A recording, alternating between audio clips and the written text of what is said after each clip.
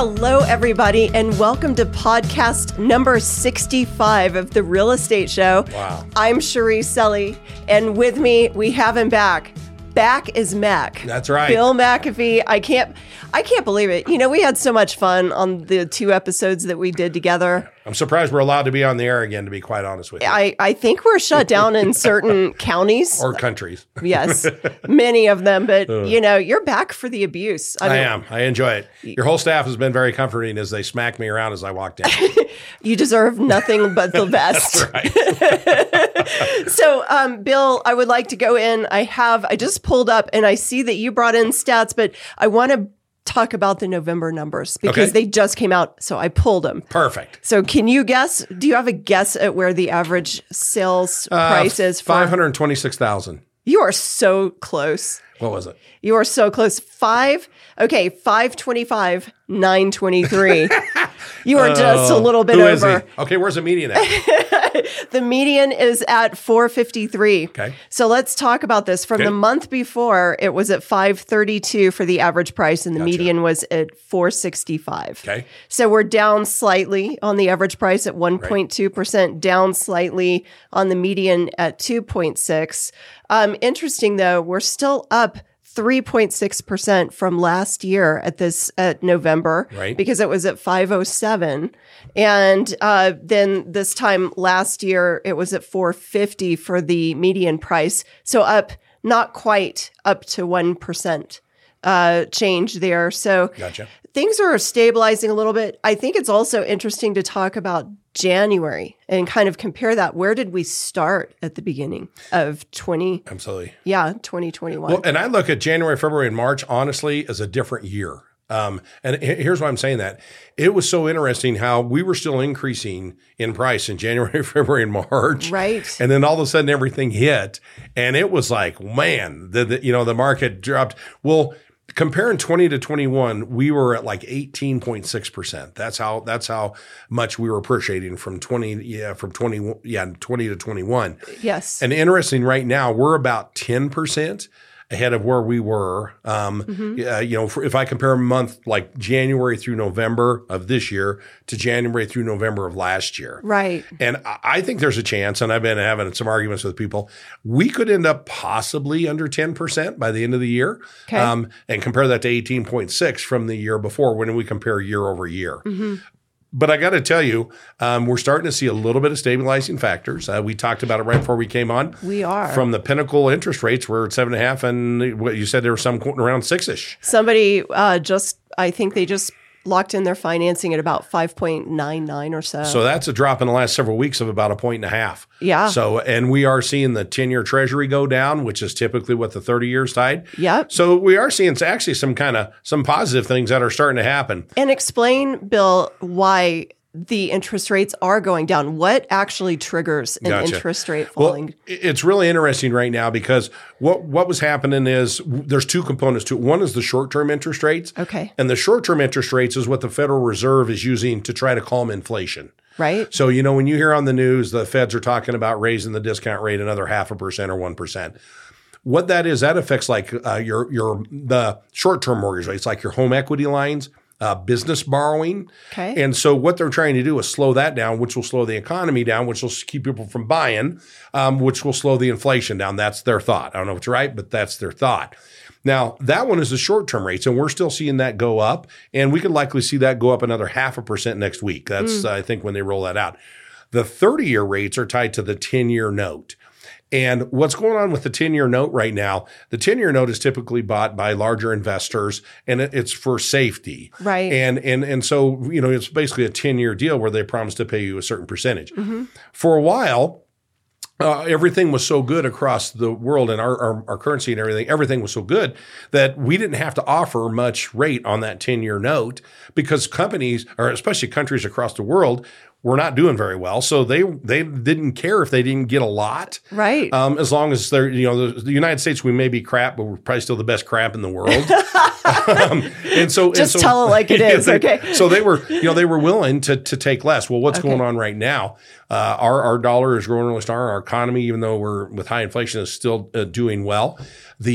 Our government right now is actually, for a bit there, they were wanting an infusion of cash, and the way you do that is you simply raise the rates on that 10-year Treasury, and we got some more demand for that because, again, as economies across the world start to falter a little bit, they're willing to pay more for that 10-year Treasury because the safety of it, plus they don't know what's going on in their countries. There's a lot of economies around the world that are facing some challenges right now. So there are really two different ones. The 10-year Treasury is tied to the 30-year mortgages, and the discount rate's tied to the short-term stuff. Right. We're seeing an easing right now in the 30-year. Okay. And so, again, we're down about 1.5 points from where we were several weeks ago. I think you're still going to see an increase in the short-term rates for a while, which will affect like people's home equity loans they're less likely to go borrow money. Right. Businesses are less likely to go borrow money, slowing down the economy. Yeah. If you slow down the economy, but then if inflation goes down, interest rates are naturally going to go down, correct? Typically they do. Well, it's kind of a weird relationship because right now interest rates are going up to push inflation down. So as inflation, keep in mind, we're still at 8% or just under 8%, which is high. Yeah. And so as that goes down, once that comes down and gets in that 3% range again, then you'll probably see interest rates start to soften back down. That's so good. The increase in interest rates is trying to drive the inflation down. Okay. And once it comes down, then you'll the see interest rates follow. Yes. So it's like a vicious cycle, isn't it? I heard an economist say one time, inflation takes care of itself. Yeah. And it does because things get so expensive that you just stop buying. That's amazing. So it does take care of itself. Did you learn all of this on a farm? I mean, how did you even figure it all out? You know what's my degree in college was economics. I mean, that's always interested me. But you're right. Growing on a farm, I did learn a lot. I learned a lot of common sense or horse sense on a farm. Well, you do speak a lot of horse sometimes, but we love you anyway. And yes, and let's talk a little bit about inventory because I thought that this is an interesting part of the stat too. Absolutely. So we're up 184% from November of 2021. Okay. Now, is this the inventory levels or number of listings? That's just the actual number of listings. Perfect. Yeah. And then the month supply of inventory is creeping up slightly. Gotcha. So we're at 2.6 months. Yep. And the month prior, so that was October, it was at 2.4. Sales are down. So they're down 14.9% November versus October. Gotcha. So 1,100 to 936. So we were at 936 sales for November and down 30.2% from November 2021. Gotcha. So down 30%. Absolutely. The rates absolutely had an effect. When I said about 11 or 12 months ago, a lot of local people were already priced out of the market. Right. And the household income here in El Paso is still around $72,000. And when those rates were around 3 and 4, you had to have a $72,000 income to be able to buy that $500,000 house.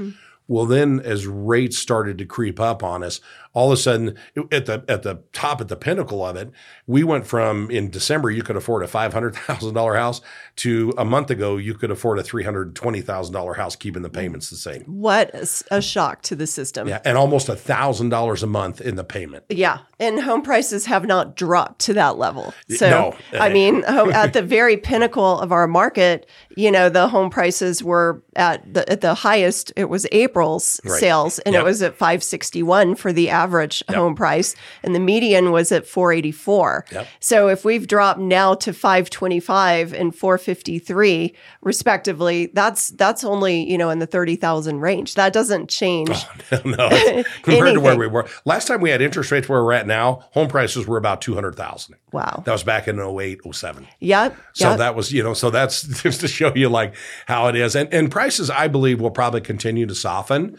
I think year over year, we may end up under 10%. Who should prepare a deed of trust? Okay. On single family residential. Okay. And how much time do I got?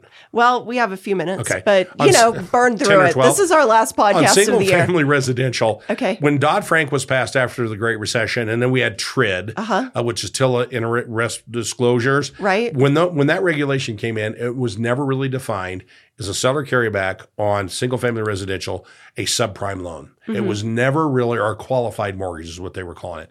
And it's never been clarified. So if it is characterized as that, here's the danger. If you don't do that deed of trust and note correctly, and I mean like verify employment, run credit checks, place the insurance, if you don't do all that exactly like a loan should be done, if the buyer does not make the payments, you may not be able to foreclose on them. Oh, wow. And so even as a title company, because of that, we don't want to be responsible for not doing it all correctly. The buyer doesn't make the payments on that seller carryback, and then the buyer finds a good attorney, and that attorney says, wait, that falls under the qualified mortgage rule. You can't foreclose. Oh, wow. So that's why it's dangerous. So if I was a real estate agent, no way. Even the title companies don't do it. I'll do it on vacant land and I'll do it on commercial, but I will not prepare those documents on single family residential because of Dodd-Frank and TRID, because we don't have clarification whether or not those fall under the qualified mortgage rule. Period. So stay in your lane, right? It's absolutely. If you're the buyer, if I'm the buyer in those cases, they can do it in crayon and let their kids do it, because if they do it wrong and I don't make my payments, I'll go hire that lawyer to come and say, I don't have to make my payments. Oh my gosh. But if you're representing the seller, you want to make dang sure it's done right. No, I agree with that. Yep. And agents that do it are going to get in trouble. They should not do that at all. I agree. So I myself can take profitability down 30 or 40%. So, it was wild. And so I think we're going to see people come back into the workforce. But what our norm is what's interesting to me. With COVID, it threw a lot of curveballs at us. And like, I used to think normal in our market on inventory levels, which is a formula between how fast homes sell and how long they're on the market and how long it would take us to sell everything.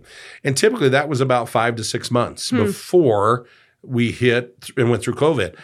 I think that number's a little bit lower now. I think that number might be 4 months, maybe 4.5 months. Yeah. And so what that means is within, if you look at all of our inventory levels in every price range, we're still well below what our historic norms have been. Right. And so people don't believe me. It's still a seller's market. It's just not what it was. It's just so bizarre when we talk about stats and that the inventory is up 184% Absolutely. But that doesn't really mean what it means. No. We had 500 listings, at some points through last year. Yeah. We hadn't seen that in 20 years. Right. And so, we came out of a place that was unreal. Yeah. It was just crazy. We've never seen that. This is something I wrote down.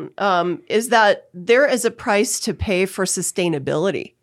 And what we had was not sustainable. No. It wasn't sustainable. Not and so even though things are jolted and they're kind of, everything is a paradox right now. Right. Because is it a hard market? Well, to some people, yes, it's really, really hard. At the same time, is it a market where people can still buy? Yes, it is. Absolutely. So there's so many things hitting people at the same time. Yeah. But one thing about it, we cannot continue the ride that we were on. It was impossible. You can't appreciate from 19 to 20 and from 20 to 21 was 15.7%. Yeah. Over those 2 years. Wow. 3 is average. And so you can't, that was unsustainable. I mean, it was fun. I tease people, if you didn't make money during those 2 years, you're kind of a dummy. Can I say that on the podcast?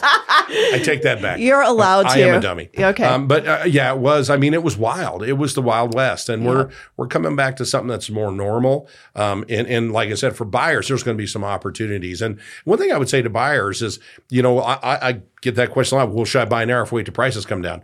Well, for one thing, we don't know what interest rates are going to do. There's a lot of people are talking that they may ease back down to maybe 5. Mm-hmm. It's a possibility.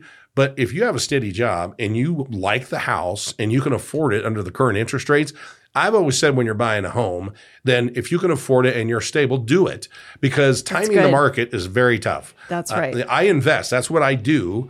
And if you're trying to time it, it just never works. So hold those thoughts, because we're going to have to get these thoughts into our next podcast episode. All right. Because this conversation, we can't stop it at just one podcast. All right. Do you know that? I'll be back next week. Thank you so much. You bet. We'll see you.